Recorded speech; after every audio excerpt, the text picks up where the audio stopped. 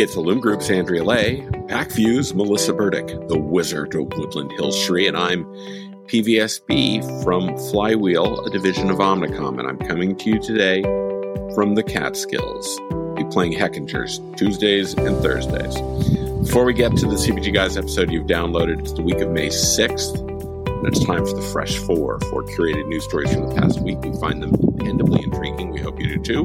We're brought to you through our partnership with Retail Wit, your one-stop shop for retail industry intelligence and news. RetailWit.com. It's retail right now. Over to you, Shri. In case you're wondering what this background is, I'm at my father-in-law's house all the way in Chennai, India for the next couple of weeks. So what's the message of the week?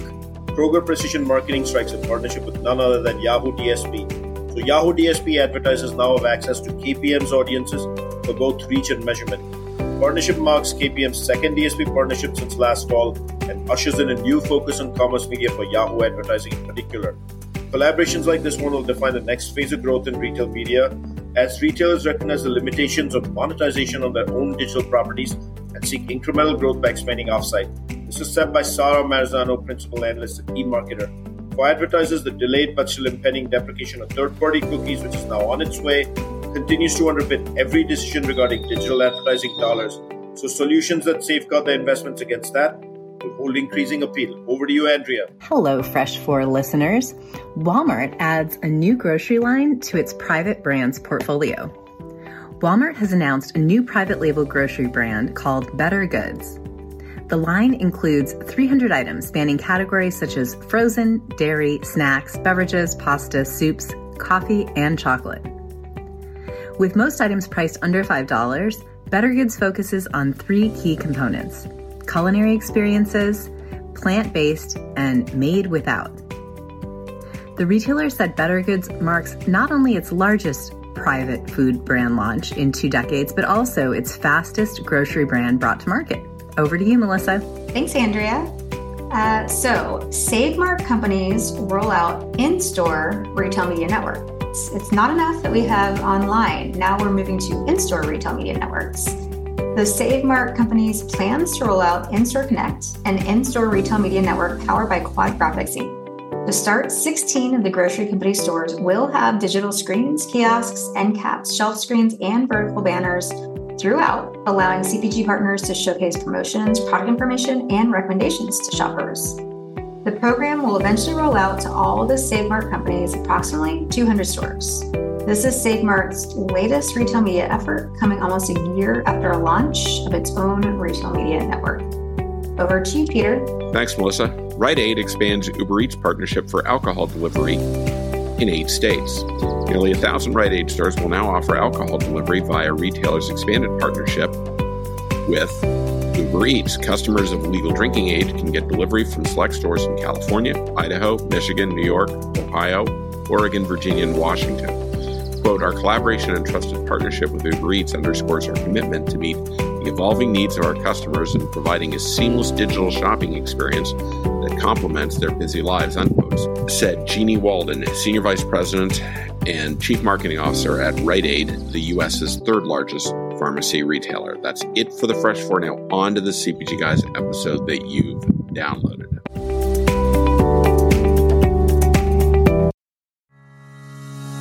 Welcome to another episode of the CPG Guys podcast. Our hosts, Sri Rajgopalan, Peter V.S. Bond, and Brian Gildenberg, explore how brands and retailers engage consumers in an increasingly digitally driven world. And now, here are the CPG Guys. Hello, folks, and welcome to this episode of the CPG Guys podcast, where we explore the omnichannel digital journey of brands, retailers, and of course, our esteemed guests. It's a new year on the CPG Guys, and welcome to January 2024. Happy New Year to all once again, and hope everyone had a well-rested holiday season, and now we're back at it mid-month January. Peter and I are just back from CES, and by now you should have heard a recap of CES on our podcast. I'm your co-host, Shri, and of course, please listen to my daughter's music at www.riaraj.com. That's RHEARAJ. And follow the exciting adventures of my younger daughter at the new band Cat's Eye as one of the members from Hybe and Geffen Records on YouTube or Instagram and, of course, TikTok. My co-founder, Peter, is actually off to NRF and probably on the train on his way to New York City at this point, a loyalty and insights aficionado. Peter, we miss you on the show today, and Brian wasn't available. Before we get to our guest, we want to ask you to help spread the word about this community we've created in the CPG Guys. Beyond sharing our podcast with your friends, if you're using Apple Podcasts or Spotify as your preferred listening platform, please do leave us a rating as it helps feed the algorithm that makes us more findable by CPG and retail people just like you, looking for entertainment and education. We're happy that the CPG Guys is part of an impressive collective of highly rated podcasts, including the CPG Guys Fast Forward, hosted by our very own Brian Gildenberg, CPG Scoop with Risa and Jennifer, and the FMCG Guys with Daniel, Efrain, and Christine. And finally, we're incredibly proud of our allyship with Next Stop, whose mission is to advance the cause of women in business and to promote gender equality in the workplace. Next Up has terrific educational and networking resources available to its members, and I, Shri, of course, serve as a board member of Next Up. Links to our podcast collective and our landing page on Next Up site may be found in the digital liner notes of this episode. So let's get on to our special guest. Our guest today is from Stride Consumer Partners, a private equity firm that specializes in partnering with talented and dynamic founders, entrepreneurs, business leaders, to enable the next generation of great consumer brands. Founded in 2019 by a passionate group of experienced and successful investor operators, their unique approach brings together a fully integrated team of successful investors working alongside seasoned operators to help high growth and disruptive consumer products and services businesses hit their stride. Sharon Fox is one such leader, and of course is Stride Consumer Partners' operating partner and founding member.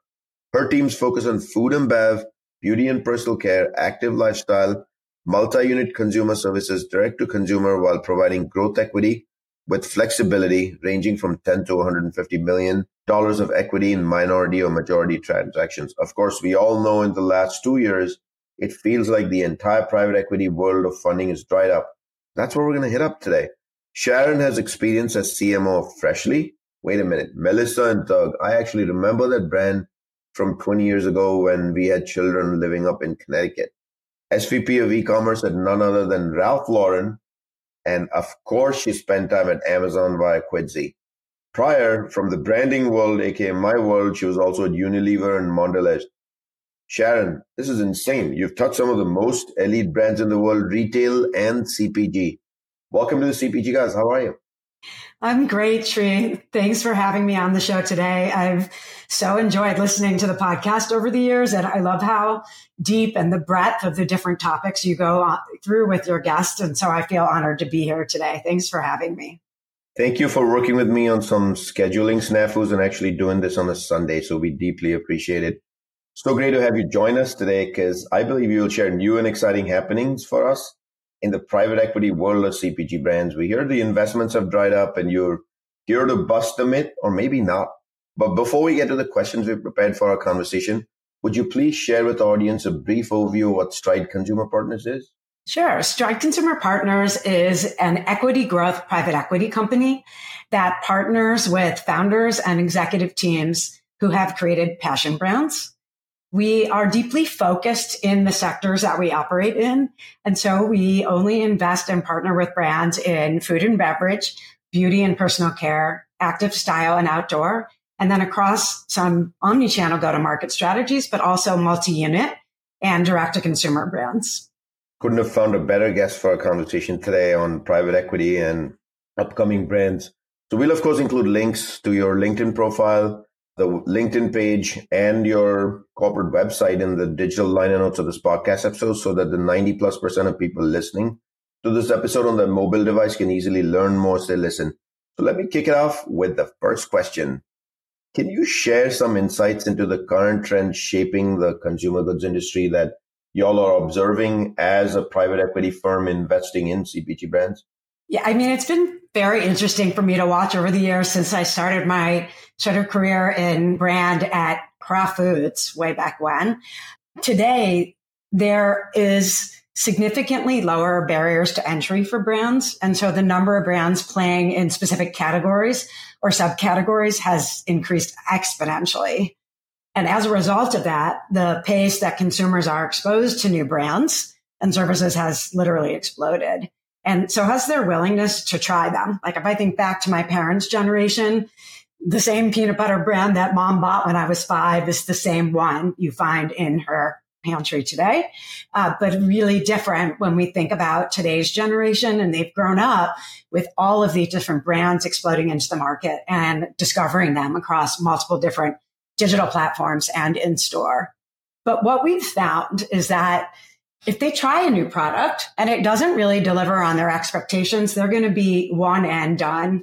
And so it's critical that product quality continue to rule the day. So you see a lot of brands come into the market and leave faster than they used to, as there isn't nearly as much upfront product testing in terms of if a product quality is going to meet the needs of the end consumer. Another interesting trend that I've been watching is how product benefits cross sector. So this is the interesting thing about being at Stride is we look at personal care and beauty, and we look at food and beverage and active style and outdoor. And you kind of seen like the idea of like real fresh ingredients in human food, in pet food today. And then you see clean label ingredients in food, and then in skincare, and now in makeup, and crossing into many other categories that consumers use. And you've seen like supplements and vitamins and minerals that passing into food products and now into skincare and other products. And so it's really interesting as we see those dynamics of these sort of macro, especially wellness trends that are passing through different sectors and through geography by geography. And we're touched just there on wellness trends. I think it's really interesting how those continue to impact and drive new brand launches and also innovation. And the way we think about it at Stride is it's really causing waves that can disrupt categories. For example, if you look at what's happening in the snack aisle, the evolution over the last 10 to 20 years is just incredible in terms of how the waves of what consumers are seeking have changed so much over time. And then lastly, even within all of this evolution, we really find through a lot of the consumer insights research that we do that these must-have sort of key purchase intent drivers change slowly, if at all. And many of the core, like most important, tend to stay the same. So obviously in food and beverage, if you don't taste great, consumers are really not going to be loyal to your product over time. Oh, I couldn't agree more that if you're in a food brand, taste is everything at the end of the day, because, you know, in the variety of roles I've held in past lives at PepsiCo, we've explored very health and wellness oriented options. But if it didn't taste to the consumer satisfaction, at the end of the day, what consumers said versus how they acted in store or online didn't actually come together on a curve. But Sharon, I'm curious. So obviously, that world has evolved. It's a very different world than it ever was. Brands obviously are coming out with all kinds of new efficacies. So thanks for sharing what those possibly could be. Now let's jump to the Stride world, aka your company world. In your company though, how are you actually now gearing towards preparing for all those changes? Are you all drawing a line in the sand and saying, hey, let's not even talk to a brand whom you might be interested in investing in until you taste the product and you all feel good, or you run a qualitative study that really gets back the answer for you? Like, what strategies has Stride employed to navigate challenges in this landscape? Yeah, so I'm going to start with one thing, and it's really having customer obsession. And if you have customer obsession, it really drives strong results, and to ensure that the people who use your product have an amazing experience with your brand. And I saw this really early on in my career while doing ethnographies. And then if you think about from a digital customer experience, it was just further immersed in this idea while at Amazon, who is extraordinarily customer obsessed. And I learned so much from them when I was there, from their obsession on day one with really thinking if we always start with the consumer and really meet and exceed their needs, then we'll succeed. And so that's one area. So we think about finding a deeply sort of underserved and sizable audience that is really dissatisfied and solving a pain point that they have and solving it better than anyone else consistently. And you will have a really high probability of succeeding with your brand and your product or your service. And to do that, you have to truly understand and walk in the shoes of your growth customer and do it frequently enough and exceed their expectations at every touch point with your brand. So we strongly also believe that brand development and brand building at its core has really not changed, but how you distribute products and how you market them, what brands call go-to-market strategies, have dramatically evolved behind disruptive mass adoption of new technologies, both hardware and software. And so for that reason, the type of marketing I did at the beginning of my career when I graduated from business school to what we did 5 years, 10 years ago has really evolved so dramatically behind sort of this need for continuous learning. And so these evolving sort of go-to-market capabilities really requires people and leaders who are sitting atop strategic plans and the way they're thinking about their execution to re-educate and network with subject matter expertise and just have the assumption that tools will launch and that existing tools will change and that you always have to be really curious about understanding and having your hands in the mix about what's changing with the current tools you use and what evolving tools are going to come to market. That's really different than marketing from years ago. And it requires your sort of leadership team to be really agile and leverage much more of a test and learn strategy approach, right? If you think about many years ago, we had these huge upfront media buys and you sort of locked in 90% of your marketing spend 16 months before you spent it. And today a brand needs to be able to have a lot more agility in terms of thinking about the different tools they want to use when they go to market. In digital products development, a lot of digital products creators talk about minimum viable products. And I've sort of stolen that to talk about minimum viable environments, which is you sort of have to be comfortable with starting with something that's not perfect because it's likely going to evolve and change as you learn what is the most efficient and effective way to market to your growth audience in a specific marketing channel or in a specific go-to-market strategy. And so it takes some time to find each brand's unique playbook and to be able to scale it really effectively and efficiently over time. And then lastly, one of the other biggest changes is that you really need to meet the consumer where they are. It's no longer true that if you build it, they will come. And I remember watching this explosion of all these different direct-to-consumer sites and subscription businesses. I was at Freshly and just having this eureka moment that there's no way the consumer is going to shop 30 to 40 different sites a week. And that consolidation was going to come, right? And the grocery stores and the mass retailers, they all realized that they have this massive opportunity to leverage technology and to give consumers a lot of options. You can come into the store, you can order online and have it delivered. You can order online and we'll put it in your trunk for you.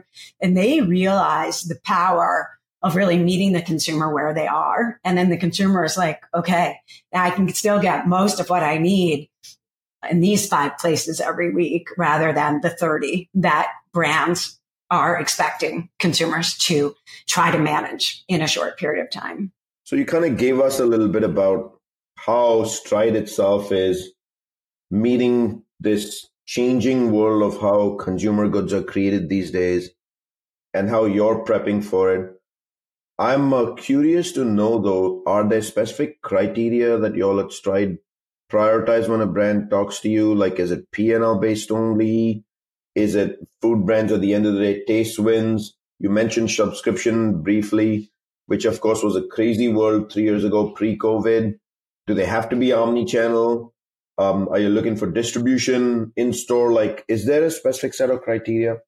I mean, I honestly believe in my core that most brands that will successfully scale over their lifetime can't be distributed only in a single channel anymore. The customer journey is much more complicated and that brands have to meet the consumer where they are, which requires them to be in the different channels where their core growth audience is most often. And so I really do believe brands, by the way, I think starting in a mono channel makes a lot of sense. Get really good at it. And then when you feel like you've really figured out that channel and you better understand your growth audience and how he, she, or they shop, you can then be like, my next adjacent is here, right? And then my next adjacent is here. Sometimes brands get really excited and they roll too quickly. That also can cause a brand to stumble just by dividing their resources and their attention across too many new frontiers that they haven't yet had a chance to test and learn within. So what I'll take away is there's some comprehensive set of criteria that you're actually deploying. There's no one magic silver bullet, but I think one of the most important things that you said, and I could not agree more on, is don't be a brand that's unichannel. Don't be just D2C. Don't be just in-store. Don't only be a third-party marketplace seller on a third-party platform. Like, get your distribution with the maximum reach as possible. Is that a fair comment, Sharon? It's absolutely fair. So Peter and I and Brian, when we look at modern D2C brands, one of the areas we always see some news or messages is sustainability and ethical practices. So can you discuss the role of those two, both sustainability and ethical practices, in the consumer goods sector? And does it influence private equity investment decisions in general? Yeah, I mean, I think we define, well, let me start by saying we tend to partner with founder-led brands and or brands that are on a mission. And so we tend to define ESG a little more broadly. So environment, social, and governance in terms of how a brand or service is in some way improving the lives of their consumers, even if it's some small way that really makes their lives better. And so for that reason, we really believe at Stride that authenticity matters. So does say, do. So if we're going to say or promise something, you really need to do it. What we notice, though, even within this environment of very mission-driven founders and teams, that with key purchase criteria, we tend to see that those with the highest importance need state still has to be delivered, meaning an ESG promise alone is not enough. And so, for example, if a better for you ice cream product still has to taste great and satisfy an indulgent need state, no matter what other ESG promises it delivers. Otherwise, on those alone, it won't succeed. And what I've sort of come to believe is that ESG practices really ladder up to extraordinary product quality and processes, how it's made, ingredients, third-party certifications, supply chain, how the brands really think about the entire end-to-end process of how they deliver their products to the end consumer. And with a fantastic high-quality product that meets or exceeds their needs and strong ESG promises can deliver sort of trust and drive stronger emotional connection with consumers. And so these factors can truly impact sort of brand advocacy, retention, and loyalty. And with that, with your internal team, it also really makes that team really passionate that they're working towards a vision and a mission that they believe in. And it's very inspirational to both the internal organization and the brand's community. And it's really all of these qualities together that can help birth a passion brand. And when Stride is looking to invest in a company and really meet different founders and their teams, that's what we're looking for. A passion brand has extraordinarily high advocacy, extraordinarily high loyalty, deep, word of mouth, high net promoter score, high lifetime revenue and lifetime value, where consumers are so excited when they discover the product, they want to go tell 10 people about it right away. You kind of just gave us a little bit of the playbook on if an entrepreneur wants to pitch their consumer goods startup to you, what they should do right there. So let me remind our audience that I'm speaking with Sharon Fox, a lifetime brand equity developer, operating partner and founding member at Stride Consumer Partners. Now I'm going to go where we ask every guest here how technology has made a difference. Last few years, especially with the cookie deprecation thing going on, it's pretty obvious that technology plays a huge role in our lives. Now there's AI. AI touches virtually. People think AI is yet to come, but AI touches many things we already do in our life every single day. In your experience, how has technology impacted the CPG industry? And then does it actually present opportunities for you? Is it every day becoming a steady challenge, or is it just a mixed bag? Yeah, I mean, technology has definitely impacted the consumer goods industry. And I think it has brought both a lot of opportunities. And then with some of those opportunities is in the early days, they became sort of addictive in terms of what they could create, in that doing so created challenges. So first of all, the technology creates immense amounts of behavior data that helps with audience segmentation and profiling. This allows for deep microsegmentation that didn't really used to exist. And that segmentation can feed into these really sophisticated platforms that have built-in algorithms that are getting more and more sophisticated, especially with AI, as you said. But what happened is there still is a deep dominance in just a handful of these platforms, which were really driving up the cost for consumer products goods to really talk to consumers about their products and services. And in the early days, brand teams were so focused on mastering these platforms and allowing the algorithm to do a lot of their work for them that it really started to hollow out the brand, meaning you sort of went with what creative and what message, what image worked, even if that message altogether wasn't necessarily driving and building your brand. And so for a while, a lot of brand strategy, in my opinion, really fell to the wayside. And this also drove risks of false positives, because you might be saying and promising something, but at the end of the day, you get those one and done consumers who try and doesn't really deliver what they expected after they experienced some of your advertising. And when you had the new privacy laws and large platforms being walled gardens, and they started to change some of the game, that there's been this massive shift and a pendulum swing. So I call it the rise and fall of the algorithmic marketer, and the emergence of the full stack marketer has really changed. And even with those changes of really driving back into the basics of brand strategy and brand architecture, I still find that there's this old obsession with the wrong metrics. So a lot of times you see a brand that's spending top of funnel marketing and looking at conversion as their key metric of if that marketing working or not, where a key metric might be brand awareness, or it might be consideration, or it might be the amount of search volume that brand is now generating as it drives more and more people aware of their brand.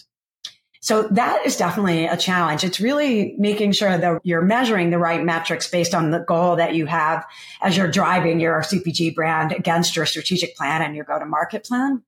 And then assuming that there's sort of this same playbook, that the same playbook is one size fits all is just not true anymore. So really that meeting the consumer where they are also means you can't just rely on scale platforms. You have to rely on some native platforms of where your specific growth audience is. So like when we worked with Sim Fishing, a lot of their prospective customers were on fishing apps, right? These were really different environments than just in some of the larger scale platforms, just as an example.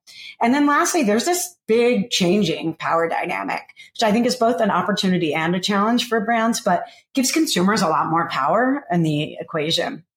So going forward, you really have to combine the power of online data with physical store experience. And that's going to really game change go-to-market plans as a true understanding of more robust customer experience becomes widely understood and more specific to sector. I was at the NRF Retail Media Day yesterday, where there was some great presenters talking about the now next future of what's happening in-store, physical, and offline, and how customer journeys, you're going to be able to put them all together in a much more robust way. And in fact, like retail media network spending expected to be close to $130 billion in 2024. And the landscape is just continuing to evolve with some of the early pioneers succeeding and new sectors coming onto the market. So I think some of those opportunities and challenges are what currently exist in the marketplace today are the ones that sort of I've been focusing on lately. So here on the CPG Guys, we try to take those challenges and actually convert them into opportunities. And we ask you to do a CPG Guys fast forward here, which is as technology evolves, you give a lot of these examples of how they can be a challenge or an opportunity. We're going to go into prediction mode for a quick second over here. And so how do you see this future CPG evolving, especially with the private equity lens you wear in investing in startups, new brands in the CPG industry? How do you see this evolving with emerging technologies and changing consumer preferences? Are we going to see better packaging, more value for the consumer, better taste, more health and wellness, or is it something completely radically different that has to do with the frictionless user experience of when I want it now, and that's what I want, sitting on my couch watching a football game and I click and it shows up in 8 minutes? What's your prediction? Is it all of the above? It's a lot of what you just said, Sri. I mean, I think that, there's this big fragmentation of consumer preferences, and we've talked about that, like the one size fits all, where the market used to be 2 to 3 players doesn't exist anymore. And consumers today also really embrace and celebrate individuality. And so, with the technologies we've talked about, with this greater fragmentation, allows for more niche audiences. And as consumers care more and more about wellness, their expectation, as the number of segments has exponentially grown, is that they're going to really seek products that really cater to their specific needs. And their expectation is going up, that they're going to really exceed their expectations and be highly satisfied with those experiences. So I believe that technology will help unlock this specific individualized nutrition plans or whatever it is that someone is seeking. And it will also start to generate shopping lists more automatically. If you like this, you'll probably like this. Or if these other types of healthy recipes, like here's all the ingredients you need so you can cook this at home. And the market, like we just discussed, is not just online or in store, but the channels are really becoming seamless and the shoppers are really utilizing both. The resurgence of first-party data is incredibly important. And those that have it are going to leverage it and allow brands to make smarter, more effective and efficient decisions. And for that reason, getting on this e-shopping list and this reorder or shop from my previous order functionality is just going to grow in importance, especially as list management is going to start crossing from online and in store and can be integrated, as some retailers are already doing with their loyalty and shopper marketing programs. And then lastly, I think we have to talk about AI. I'm definitely not an expert in the space. This is one area where it's our favorite word on the CPG guys for the last 6 months. Yeah, I mean, we got to talk about it. I'm not an expert, but trying to get smarter on it. But I really think how consumers access information is about to change, much more voice activated, with the expectation it's going to get more and more personalized. And then on the flip side, how consumer goods companies market and create content and user experiences are really going to change. There's so many unbelievably robust AI tools that are already available across some leading SaaS technology that many of our partner brands use. And just the amount of information every month with more and more capability coming out, it's going to be a big learning opportunity and challenge for many brands. No debate over there. So all this learning you've had in your career, working on some of the largest brands and retailers in the world, and now investing at Stride and seeing multiple brands come your way, I'm sure you made some successful investments and some you're probably scratching your head about. But can I ask you to share a success story of a brand that actually has been a positive one for both you and the brand? Yeah. And so we can't talk about our investment results, but I'm happy to share a brand where our partnership, we saw this brand just deeply succeed, and 2 co-founders really delivered on their mission. So I'll tell the story of Yasso, which was such a fun brand to work with and to partner with the 2 co-founders, Drew Harrington and Amanda Klein. But it's such a fun story. And how they started, for those that don't know, Yasso is a frozen novelty that is the primary sort of point of difference is that it's made with Greek yogurt. And in the early days, Yasso was really growing based on this amazing trajectory with their distribution growth. And then a very new, innovative, disruptive, better for you ice cream brand hit the market and disrupted distribution growth, not just for Yasso, but so many brands in the ice cream aisle, as it was just exploding and requiring a lot of shelf space and being given a lot of shelf space by retailers. But what was really interesting is that Amanda and Drew and their team really knew that their repeat rates and their loyalty, like the percent of consumers who once they tried repeated, was off the charts. And so what they did is they pivoted to really driving growth within their current distribution. And the way they did that is part of the fun story of some of the work we did with them, that they did segmentation work. So they knew their growth audience and their psychographics inside and out and felt very confident that the size of that segment was large enough for them to have a lot of growth runway. They really thought about their positioning. So when Yasso started, they thought of their marketplace as better for you, frozen novelties, then better for you, ice cream. And then they decided they were going to go after snacking. Right. And when you think about that shift in one's frame of reference was just massive for unlocking growth for them. And so they really thought about permissible snacking. And to do that, they realized they had to really focus on their shelf impact. And at one point, their share of shelf, they had 80% of a freezer door across most of their largest retailers. And so, Shri, to your question, their packaging mattered. Their category management mattered. What products were primarily on the shelf with really strong data to back up when they were having these top to tops with their partners about what was the right variety. They really also focused on merchandising and what I'll call OSA, on shelf availability, having the right products in stock in the right places. So they really had to work hard on their supply chain capabilities. And then lastly, innovation.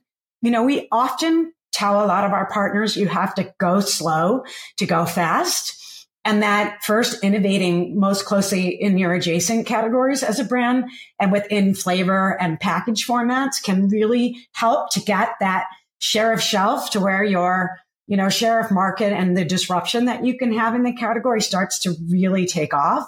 And for them, once they reframed to snacking and they came up with like an ice cream sandwich and these poppables, and they really started delivering on the format and the user need cases and occasions that just saw the brand just explode, and very efficiently as well. So it was a amazing job by that team. And it was so much fun to partner with them and watch them go through the different life cycle of their growth objectives. But what was just such a pleasure was really watching them have conviction in their strategy and their brand positioning, and really have conviction in their mission of what they were trying to deliver to the end user. And it's just such a fun brand story to tell. You're making me want samples now. All these people have. I can't keep it in my freezer drawer. That said, I remember the story of Halo Top ice cream and how it came and dominated the market. We had Doug Bouton on the show maybe a year and a half ago, and they were just about to sell it.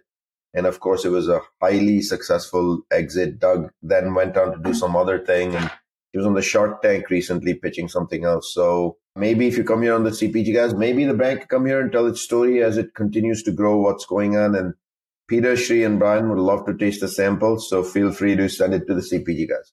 Just kidding, guys. So I'm going to wrap it up here with maybe what I think is a very important question and the most important question on the show, and that is brand marketing. So you can create a great brand. You can have great taste. You can start and get distribution and scale it pretty quickly. But if you don't know how to talk to a consumer, and that too in today's modern ways, which obviously linear TV is a thing of the past, linear advertising is a thing of the past. Some days it even feels like digital conversations are a way of the past and social is everything. So what is your recommendation to brands in general for today's modern marketing playbook? And if you want to be successful, what do you need to do? Yeah. So one of my things that I sort of get on my soapbox about is this notion that there's sort of performance marketing and other marketing. All marketing has to perform. And, I understand how it evolved that way. But my best advice for brands is that all marketing has to work together. And there needs to be a red thread from your brand strategy that pulls down into all of your marketing. And that means when you're thinking about brand marketing and product marketing and performance marketing, that you need to connect the dots between all of those campaigns and all of the assets. So you're fully sort of thinking about full funnel marketing. So if you're running a brand awareness campaign and you're showing your hero products in that campaign, you should also be running product level marketing on those hero products that pulls down and furthers the brand storytelling and the narrative around those products. And that product marketing today is very different than what it was yesterday. There might be influencers that can tell your product story really authentically and better than you can. There might be sampling. Is your product something that's so, different and new to market, but once people try it, you have them. Then you have to think about what along that path to purchase really is going to work for your brand. And then with performance marketing is no longer only digitally based. It is any type of marketing where you're optimizing to a measurable metric. So for example, like I look at coupons as performance marketing. What's your redemption? What are they driving? Right? If you have a video that you put out there, how many people have viewed it? But there's with out of home today, and a lot of channels are evolving. So allowing marketers to have the ability to have many more metrics that they're looking at. But overall, I think that the brand marketing funnel is purposely fluid. And you have to think, what is my customer journey going to look through end to end my marketing, and make sure that you're showing up where you need to drive awareness, consideration, purchase intent, repeat purchase, loyalty, and advocacy through that full customer journey, as that's where I see brands hit a flywheel that really starts to spin, and they start to accelerate and grow both more effectively, but in a key way, very efficiently. Because as your brand grows and you scale marketing, it's really can be very challenging if you start running out of the ability to spend enough money to keep up with your growth, because you haven't found that 1 + 1 = 3 solution where you have, in these old marketing mix models, they used to call it unexplained momentum. But that unexplained momentum is what comes from really fantastic full funnel integrated messaging from beginning to end. Couldn't agree more. There's no excuse, literally, to not be in the business of full funnel marketing today, especially when retail media exists. And you can go all the way from impressions and acquisition up top, all the way to conversion at the bottom, including basket abandonment data, if you seek it. The key word is if you seek it. But Sharon, we have a problem because most marketers are trained on Philip Kotler all the way back from Marketing 5104 and MBA school, from still using the books from 25 years ago on the 4 Ps. The 4 Ps have radically changed. There's an S called social in the mix. My plea to marketers is be modern, be curious, be very externally focused. Look at the landscape around you. And that's kind of the story you told us today, which was awesome. Let me remind our audience that you can find all of our content simply by going to a website and typing cpgguys.com. And if you think you or your company has some thought leadership to contribute to a community discussion, drop us an email at contact@cpgguys.com. And maybe you can join us on this podcast just like Sharon did. Don't forget to drop us a rating at cpgguys.com in the navigation bar on the top right-hand side of the website. Why this is important is you dictate who comes on the show. You shape this. You'll already know the story here. So I can't thank our 27,500 LinkedIn followers for the dedication with which you listen to the show, the DMs, the messages, meeting us in person at trade conferences. Without you, there is no show. We know that's a big number on LinkedIn. Peter, me, and Brian cannot be more grateful. Sharon, it was such a pleasure to have you on the show and touch the world of branding, new brands, startups. We've been waiting for an episode like this for a while, and hence we fast-tracked it. Normally people wait 3 months to get on the show, but we really wanted to get this one out in January, given where the private equity climate is these days. I can't thank you enough for joining me on a Sunday. Likewise, Sri, thanks for having me. I hope you enjoy the rest of your weekend. And thanks again. And it was so much fun. I loved our conversation today. Folks, that's a wrap. We'll see you on another episode of the CPG Guys.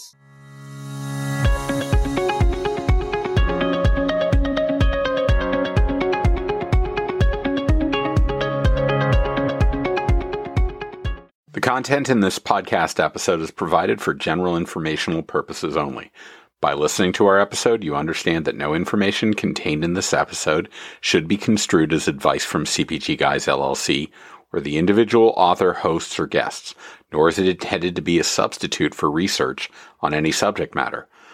Reference to any specific product or entity does not constitute an endorsement or recommendation by CPG Guys LLC.